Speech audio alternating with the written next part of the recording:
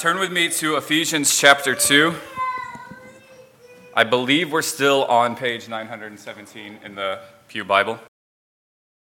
Some things are more easily said than lived out. They're more easily confessed. Some truths, some ideas are more easily confessed than they are actually put into practice. So as a general rule, for example, if you want to be healthy, right, then you should eat well and exercise regularly. Easily spoken, easily confessed. Actually living it out takes a great deal of ongoing effort. I don't think anyone disagrees with that advice. I don't think anyone says I believe in health through fast food and a stationary lifestyle. But actually putting it into practice is a little more difficult. If you want to be financially stable, you should spend less money than you take in. It's that simple, really. But again, actually implementing it is worlds different. Not least because sometimes our income, sometimes our expenses are outside of our control. Again, easily confessed, easily spoken, more difficult to apply. Here's one I think that's more easily spoken, recited, confessed than it is lived out. For by grace you have been saved through faith. And this is not your own doing. It is the gift of God, not a result of works, so that no one may boast. It's the basic gospel message. Doubtless, many of us in this room have that memorized. It's a go-to even in presenting the gospel to others, but still it's more easily spoken than it is lived out. No believer in this room actually verbalizes disagreement with that message. No one in here, I don't think, actually says, I can save myself. Or even, I kind of helped a little bit. The truth that we are saved by grace alone, through faith alone, has been rightly heralded so loudly in our circles that the issue of continuing to believe it and live it out, it's still there. It's just underneath the surface a little bit. It's just gone underground. As I spent time in the passage this week, I asked myself, what are the ways that we still struggle to believe this truth? You might struggle with self-righteousness, self-reliance. If someone asks you how you're doing spiritually, and your first thought is to inventory how many quiet times you missed this week. You might struggle with self-righteousness if Christian activity is more important to you than abiding in Christ. You might struggle if low-key, you'd never actually say this out loud, but low-key, you think the church would be better off if everyone was just like you. You might struggle with self-righteousness if you don't pray, if you lack any real commitment to personal worship. Prayer and personal worship require dependence on another. You might struggle with trusting in your own righteousness if you're unable to actually meaningfully repent of sin. Self-righteousness always has to minimize our sin as not so bad so that we can maintain that facade that we really aren't that bad. But true godly sorrow takes a great deal of gospel confidence to stare down your sin directly in all of its ugliness and own it. That was me. You might be trusting in your own righteousness if your community around you can't tell you anything. If you aren't sure that you can actually change and grow in Christ, then you might be trusting in yourself. If you obsess about past failures, if you can't say no even when your plate is already overflowing, I think oftentimes we use the word self-righteous, and what comes to our mind is that image of a Pharisee or like the holier than thou looking down on you church lady, okay? But self-righteousness strikes in many different forms. It can come out in despair and apathy. It can come out in resignation and rebellion, like, I can never live up to this standard, so I'm not even going to try. I can't lose if I quit the game. But at its ugly core, it all stems from the same problem of looking to ourselves when we ought to be looking to Jesus. Like maybe it's just me and whoever Paul's writing to here, but it seems like every time I turn around, I slip back into trying to earn what God has given me freely by his grace. This morning we see that God has recreated us in Christ entirely by grace, and as his new creations, we now walk out in new creation life. And look, I'm not naive enough to believe that we can deal with this problem once and for all, but I do hope that we can beat it back a little bit and rest in his grace for a little while. Let's read from Ephesians chapter 2. I'm starting in verse 1 for context. And you were dead in the trespasses and sins in which you once walked, following the course of this world, following the prince of the power of the air, the spirit that is now at work in the sons of disobedience, among whom we all once lived in the passions of our flesh, carrying out the desires of the body and the mind, and were by nature children of wrath like the rest of mankind. But God, being rich in mercy, because of the great love with which he loved us, even when we were dead in our trespasses, made us alive together with Christ. By grace you have been saved, and raised us up with him, and seated us with him in the heavenly places in Christ Jesus, so that in the coming ages he might show the immeasurable riches of his grace in kindness toward us in Christ Jesus. For by grace you have been saved through faith. And this is not your own doing. It is the gift of God, not a result of works, so that no one may boast.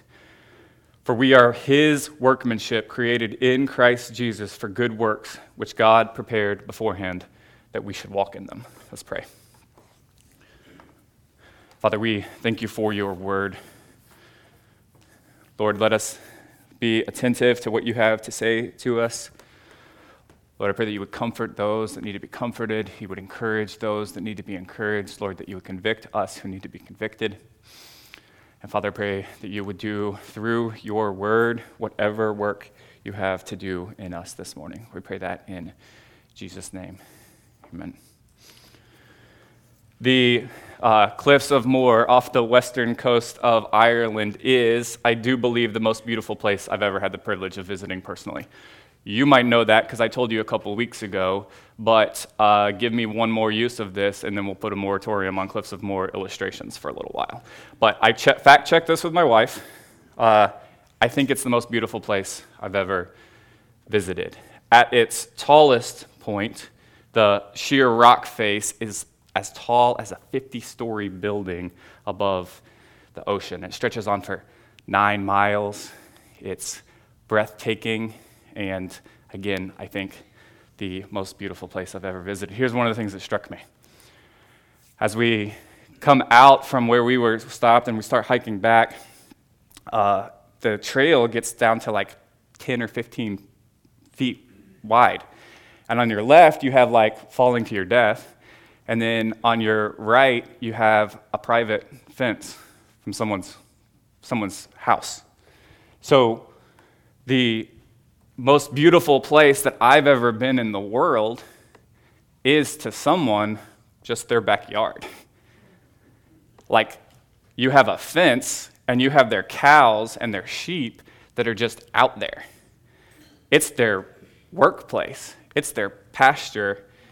It's the field that they have to keep, which is to say it's an intensely familiar place.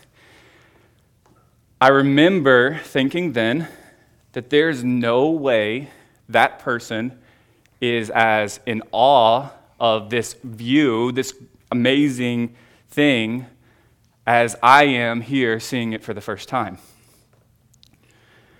In the same way, as we come to this passage this morning, it's probably the most familiar text of Ephesians. And I would say it might even be the top 10 or top 25 most familiar texts even in the New Testament. But let me plead with us from the outset not to let our potential familiarity with this passage cause us to miss out on its just exquisiteness. These are great gospel riches worthy of marinating in time and time again. And as I've soaked in this text this week, turning it over and over, my own soul has been encouraged by its depth. So let's look. First, I want us to note this. This text isn't primarily concerned with justification. That is, it's not primarily concerned with the forgiveness of sin. It is concerned with conversion for sure, but conversion is more than forgiveness. And if we're going to grasp the full riches of the gospel, then we should be careful not to flatten all of the multifaceted aspects of conversion into justification. Conversion includes justification, wonderfully so, but justification is the legal aspect of our salvation. It's a way of speaking about a penalty of sin, how Jesus paid our penalty on the cross in our place, and how we are then, by faith in Christ, freed from the penalty of sin and declared innocent. It's a glorious truth, but our text today only contains a little bit of undertones of justification. Look with me. We get some undertone of it in verse 3, where we see that apart from Christ, we're headed for wrath. Likewise, we get a glimpse of justification when we see the use of the word mercy in verse 4, which hints at a punishment withheld. But beyond that, this text doesn't actually deal with forgiveness. Conversion also includes, as one other aspect, adoption, which is the familial or corporate aspect of salvation, and we see more of that next week. But the aspect of conversion, the blessing of the gospel that we see in front of us today, is regeneration or new creation.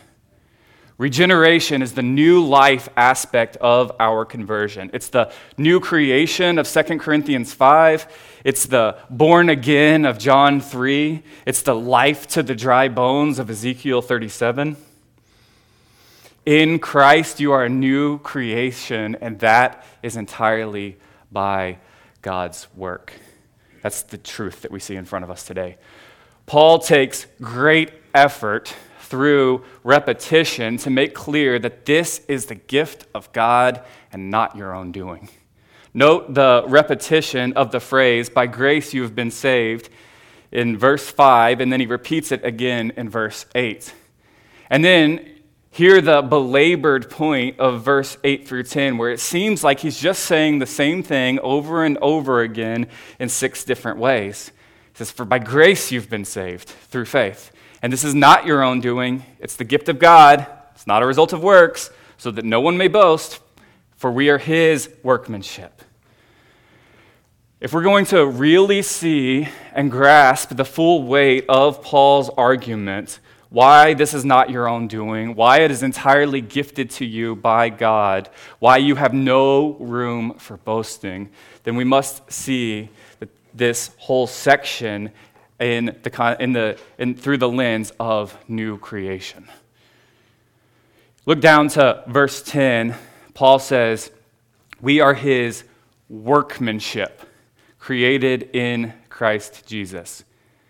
I don't know how often you use the word workmanship throughout your day-to-day life, but when I use it, I'm probably only using it talking about Ephesians chapter 2 here. It's not a word I commonly use. The word translated here, workmanship, is used one other time in the New Testament. It's used in Romans chapter 1, and there it's translated things that have been made. The idea of the word is the thing produced by work. So a painter produces paintings, a baker produces bread, a musician produces a piece of music. That's their workmanship.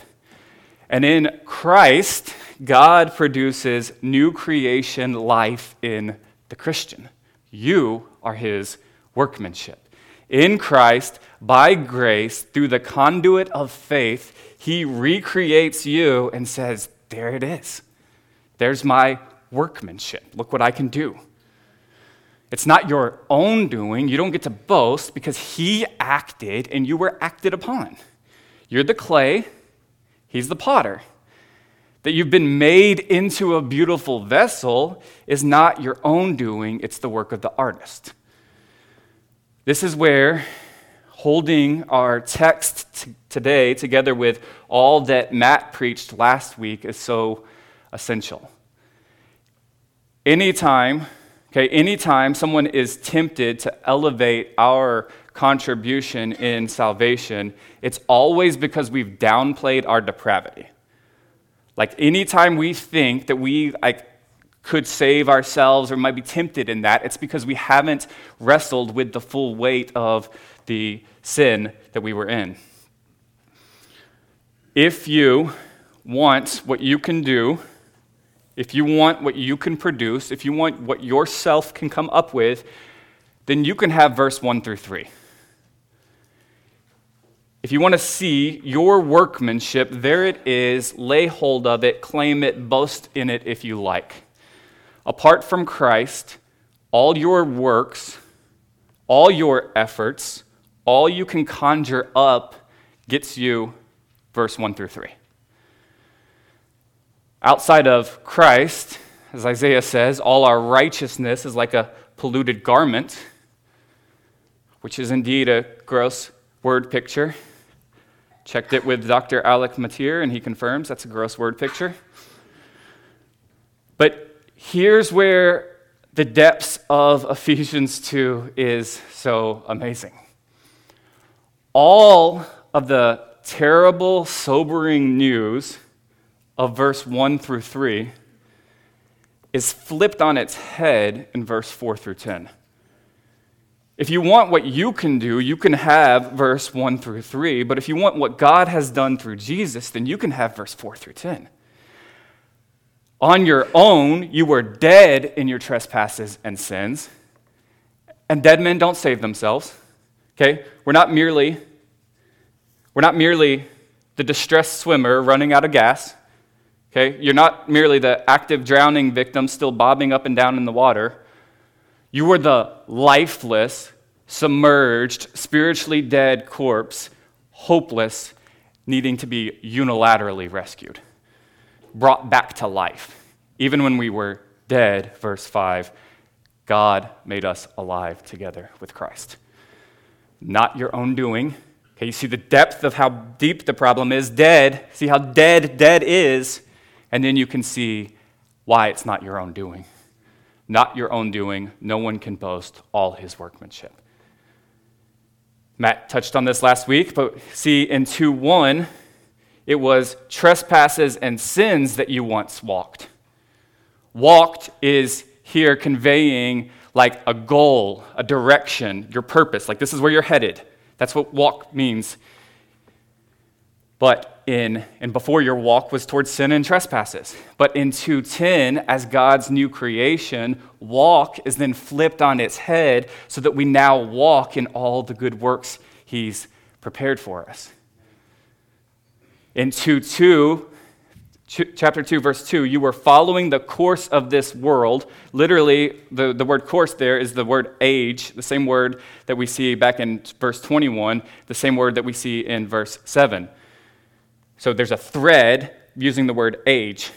On our own, we just follow the age of this world, going along with the flow of this world that's passing away. But in Christ, we're freed from the world that's passing away, and we're united to the coming age that will last forever. It's flipped on its head.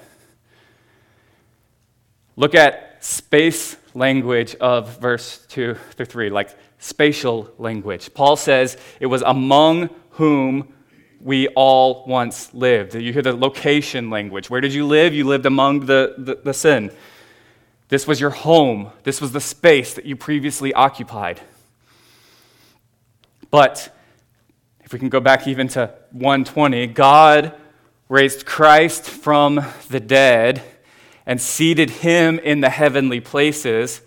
By our union with Christ, chapter 2, verse 6 says he has raised us up with him and seated us with him in the heavenly places.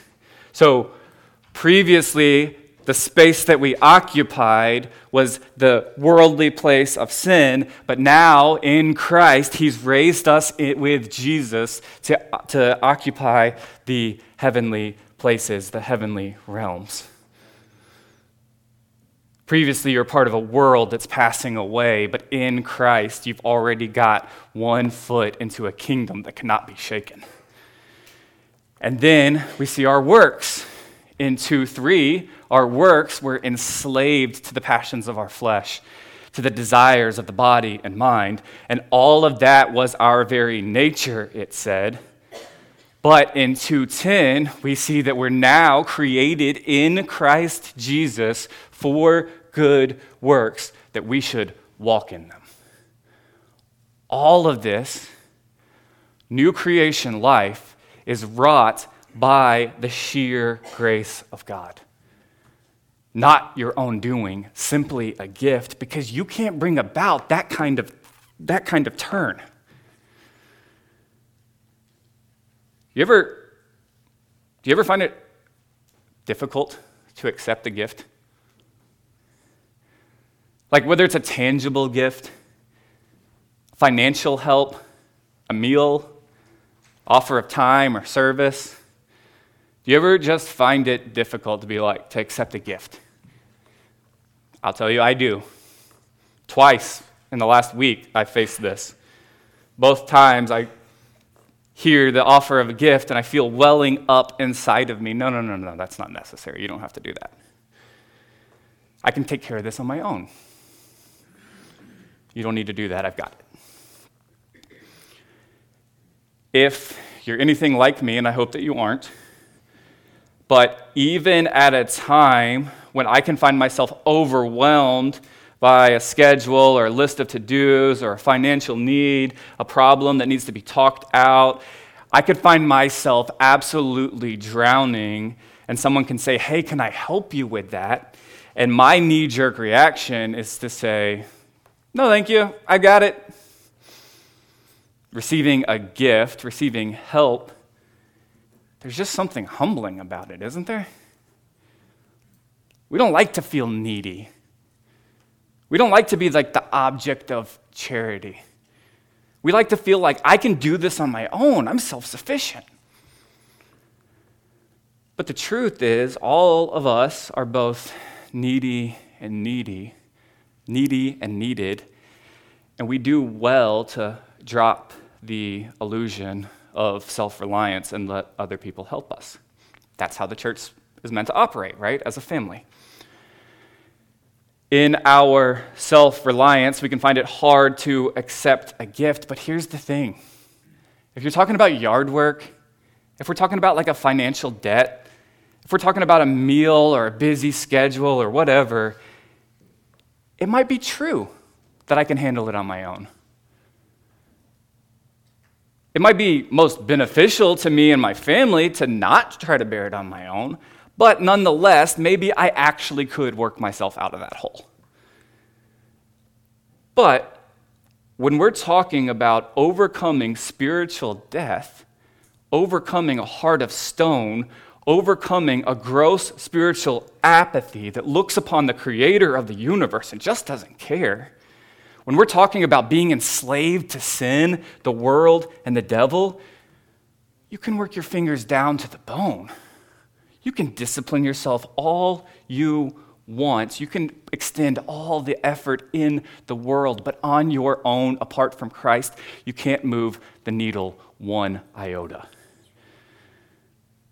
The predicament is just too great. Only God can bring life to your dead heart. A couple years ago now, two trees fell on the front yard of a lady in my neighborhood. She was a single mom. And one of my neighbors puts out this call for help, and no one from the neighborhood responds. I see it. I'm in Alpharetta. I throw something out to the church, say, hey guys, there's these two trees that they're trying to take care of. And some of you know this story because you were there. I leave Alpharetta Drive. I'm like, just meet there at 6. We can see what we can do. I pull up at 6. Something like 15 guys from the church were there to help. And they make quick work of 2 large trees, cut up, rolled to the street, ready for it to be taken away, just like nothing ever happened. As we are doing that, someone from the neighborhood, this guy comes by and he talks to my neighbor and he said, man, I just love living in a neighborhood where the men come out to help one another like that. And my neighbor's like, no. This wasn't the neighborhood men. This is the church around the corner. She is not going to let the credit go to the wrong place. She was not going to let the neighborhood men take credit for the church showing up. And we should not let the credit go to the wrong place in our salvation. Hear the radical God-centeredness of our salvation. Hear how he is active and how we are acted upon. Hear how he does all that he does. Get this from the text. He does all that he does so that he gets the credit and he shows off his character by what he does for us. But God, he's the one doing it. He's being rich in mercy because of the great love with which he loved us. He's showing off his mercy. He's showing off his love. Even when we were dead in our trespasses, made us alive together with Christ. By grace, you have been saved. And raised us up with him and seated us with him in the heavenly places in Christ Jesus. Here it is. Purpose statement. There's a statement of purpose. So that in the coming ages, he might show the immeasurable riches of his grace and kindness toward us in Christ Jesus. God's doing it so that he gets all of the credit for it. For by grace you've been saved through faith. And this is not your own doing. It is the gift of God, not a result of works, so that no one may boast. As we saw back in the opening of Ephesians 1, all that God does in saving us is not meant to terminate on us. Rather, he saved us all for the praise of his glory.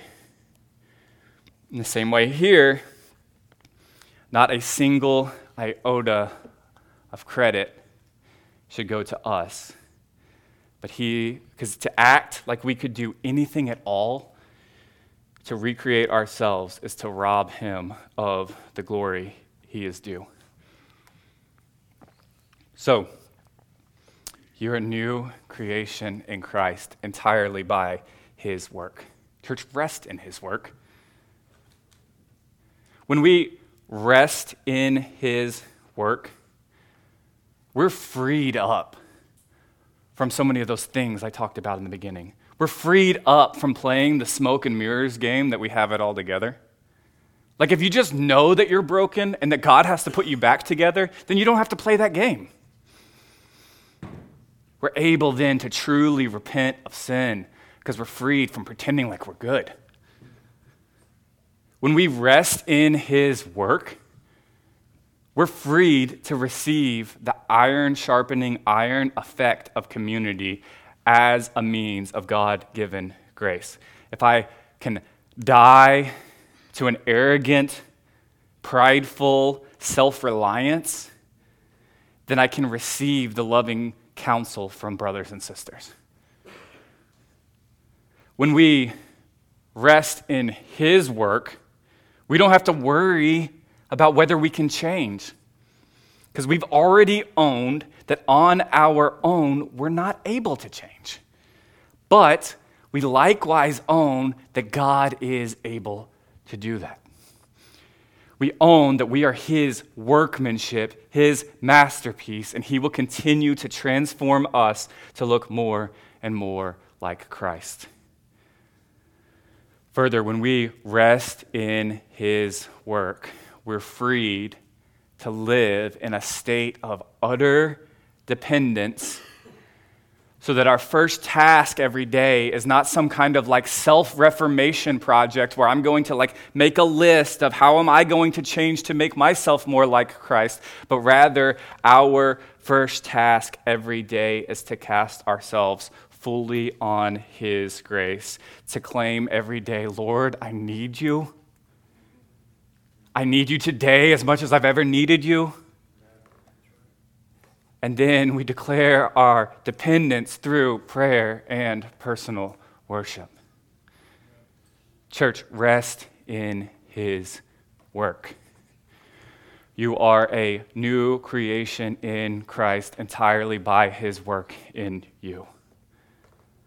Then, as his new creations, we live as a people made alive. As a people made alive, we now walk out in real, actual change wrought by the gospel. We are his workmanship, created in Christ Jesus for good works, which God prepared beforehand that we should walk in them.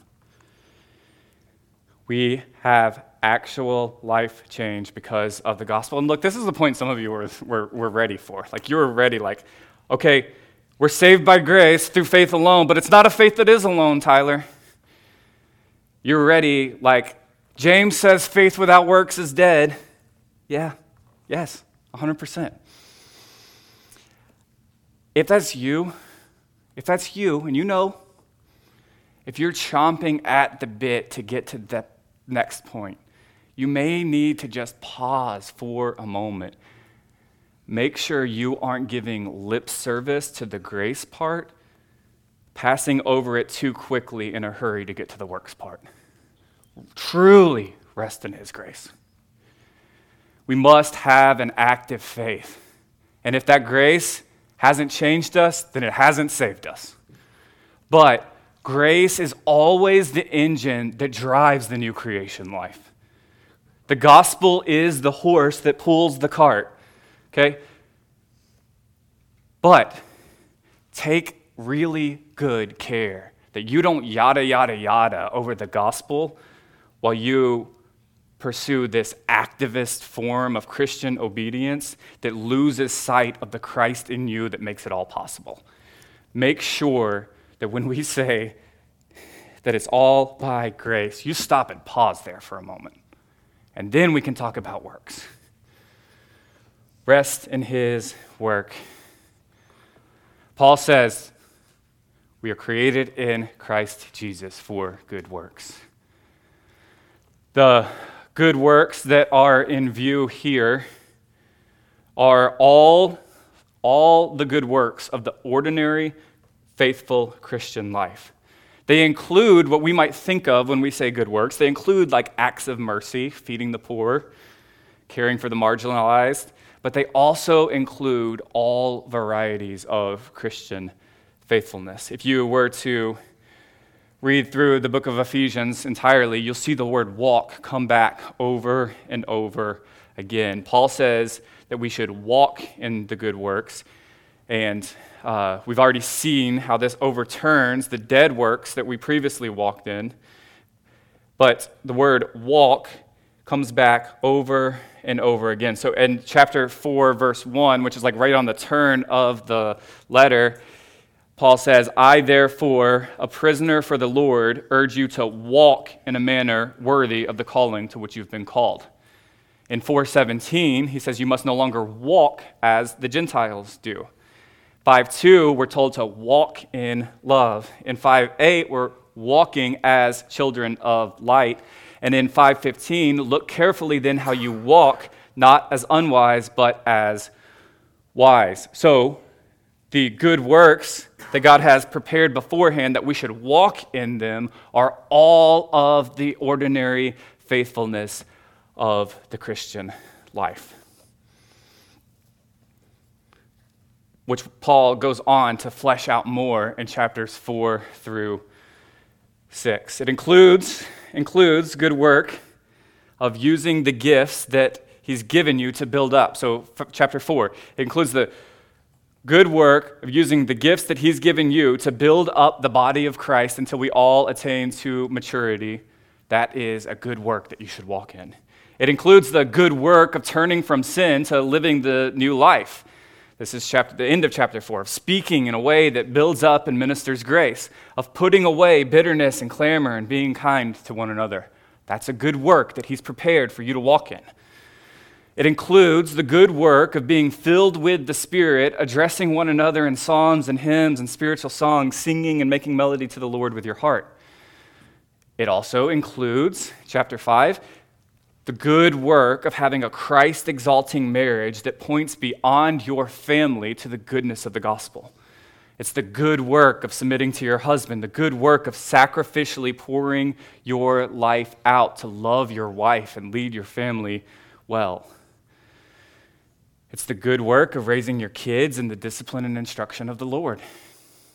It's the good work of working your job in a way that is pleasing to God, of managing people at your work in a way that is pleasing to God. And it's the good work of putting on the whole armor of God, standing firm in the faith. That's the good work the good works that he has in view here. Look again what he says. Created in Christ Jesus for good works, which God prepared beforehand, that we should walk in them. That's encouraging to me. God, in his sovereignty, has already so ordered your steps that he has good works prepared for you beforehand that you don't even know are coming. He so orchestrates the world, moving his new creation children to and fro to accomplish his purposes in the world. So when he wants to save and adopt someone into his family, he just stirs up one of his children to wake up early on a Saturday, brave the July heat, go put a door hanger on a door, never knowing that was a good work prepared beforehand. Sometimes he brings the good work across our path so that we see exactly that this is one of those divine appointments. Something that he just put on our calendar without telling us. I had one of these over here on the downtown Houston sidewalk. This is a conversation you wanted me to have. Sometimes we stumble upon the good works that he has for us as just divine appointments that we just need to be ready for. But other times, he stirs up in us conviction to do his work, and then he guides our way through intentionality and planning to accomplish the good that he wants done in the world.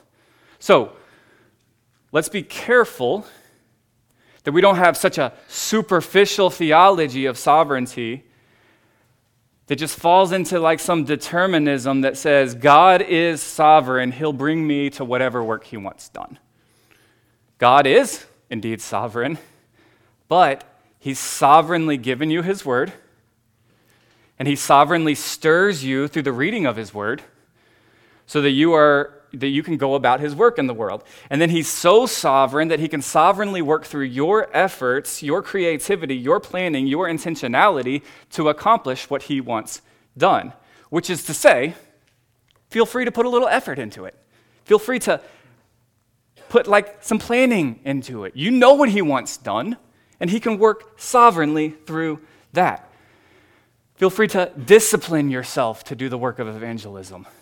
Feel free to be intentional in the work of growing and helping others grow. I really believe that God works his predestined ends through predestined means. So when he wants to save someone, he's going to stir in his people to get the gospel to them. You don't have to wait for the burning bush. He's already given you his word. Some of us this morning just need to hear from 2:10. We just need to hear and rekindle a greater vision for how God wants to use you for his purposes. You are his masterpiece, his new creation. And for every one of you, every one of you, every one of you, every one of you who is a member of this church, God wants to use you for the building up of the church family and for the advancement of his kingdom. Whether you're 80, 18, or 8, if you're in Christ, he has a work for you to do that you need to lean into. Seek out and get after. Whether you're introverted or extroverted, God has good works prepared beforehand that you should walk in them. He's prepared you to do a work for the advancement of his kingdom. Can I just tell you? I'm dead tired of hearing the line that implies that evangelism is just for the extroverts. At the same time we do that, we write a hall pass for introverts to just sit on the sideline, missing out on the privilege of proclaiming the gospel. No. Here's the thing on that. More than once, people have tried to explain this to me, and it goes like this, okay? Tyler, not everyone will be a gifted evangelist like you. By the way, not a label I'll accept, but that's how it goes. Then they go on, some people are introverts. And each time I want to say, have we met? I'm as introverted as they come. But you're not going to take away from me the privilege of proclaiming the excellencies of him who called us out of darkness and into his marvelous light. I just missed the part where the Great Commission is for extroverts only. Christian, hear me. Introverted, extroverted, shy or outgoing, academic or simple, whoever you are, God has a work for you to do in proclaiming the gospel. It's going to look different than the person sitting next to you, but you too get to participate in building up his kingdom. And can I tell you something I saw this week? It really encouraged me. It's going to be oddly encouraging. If you're waiting to open up your mouth to speak the gospel until you're like, I know all the words. I got the words now I can speak the gospel. If you're waiting until you're like, I'm bold right now, you're waiting on a fiction. Just telling you. You're waiting. If that's what you're waiting on, you're waiting on a fiction. Paul, end of Ephesians, verse 19 and 20, he's asking them to pray. Paul, okay, greatest missionary. What does he ask him to pray for? Pray for the saints and also for me, that words may be given to me in opening my mouth boldly to proclaim the mystery of the gospel, for which I am an ambassador in chains, that I may declare it boldly as I ought to speak. Paul, decades into his ministry, says, you know what I need from the Lord? I need the words to proclaim the gospel. I need boldness. That's encouraging to me. It should be encouraging to you as well, and it should also encourage us to go and speak it even while we feel frail and fragile. If you're here today and you're a Christian, then here's my encouragement from this text this morning. Rekindle in your life a greater vision for how God wants to use ordinary little you and me for his work.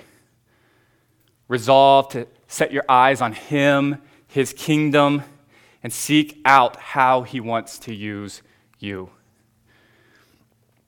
Don't wait for that to come knocking at your door. As a transformed people, we have the freedom to intentionally go find the ways he wants to use us to build up others in Christ and to proclaim Christ to those who don't know him. And in all of that, in all of that, do it without any thought of earning something from God. Do it all from the restful place of knowing that Jesus earned all that needs to be earned. Do it knowing that it's only because of God's recreation work in you that you can now extend great effort in the work of grace. It's not your own doing. It's the gift of God. Rest in his work and then work from that rest.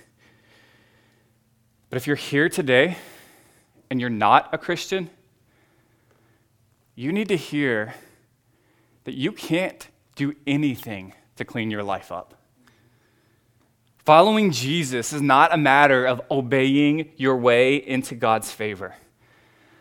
Following Jesus is the acknowledgement that your sin, your state of spiritual apathy, your rebellion can't be undone by you. You need Jesus to pay the penalty that you cannot pay. You need the Spirit to bring life to your dry bones. You're physically alive, yes, but you need God to make you into a holy new creation doing the work that only he can do. Here's the amazing thing. Okay, here's the amazing thing for you. That can start right now.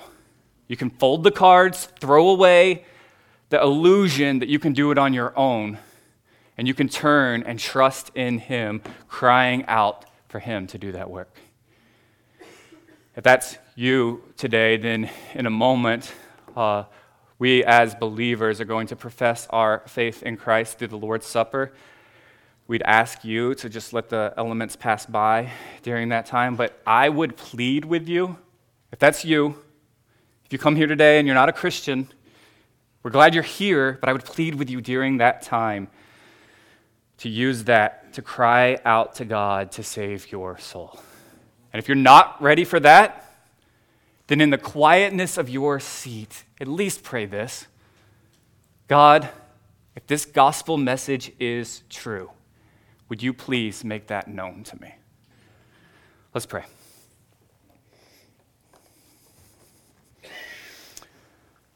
Father, we thank you for your word. God, we thank you for your lavish grace.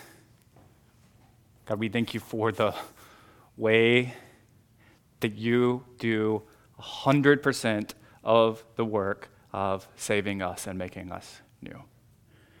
Father, I pray that we would go out from here reflecting, as believers, we would go out from here reflecting on the bad news, the predicament that we've been saved from, and that we would let that make us humble to walk before you. God, I pray that you would guard us from self-righteousness that leads to arrogance and leads to despair. I pray you would guard us from both. Father, I pray that you would make us as a people attuned to the ways that comes up in our lives so that as a people we can preach the gospel to one another. I pray that you would do that work in us as a church family. And Father, I do pray that even now you would impress upon our hearts the ways that you want to use every individual here for the building up of the church and the building up of your kingdom. Lord, I pray that you would give us a strong conviction about the good works that you've prepared beforehand for us to walk in them. Pray that in Jesus' name. Amen.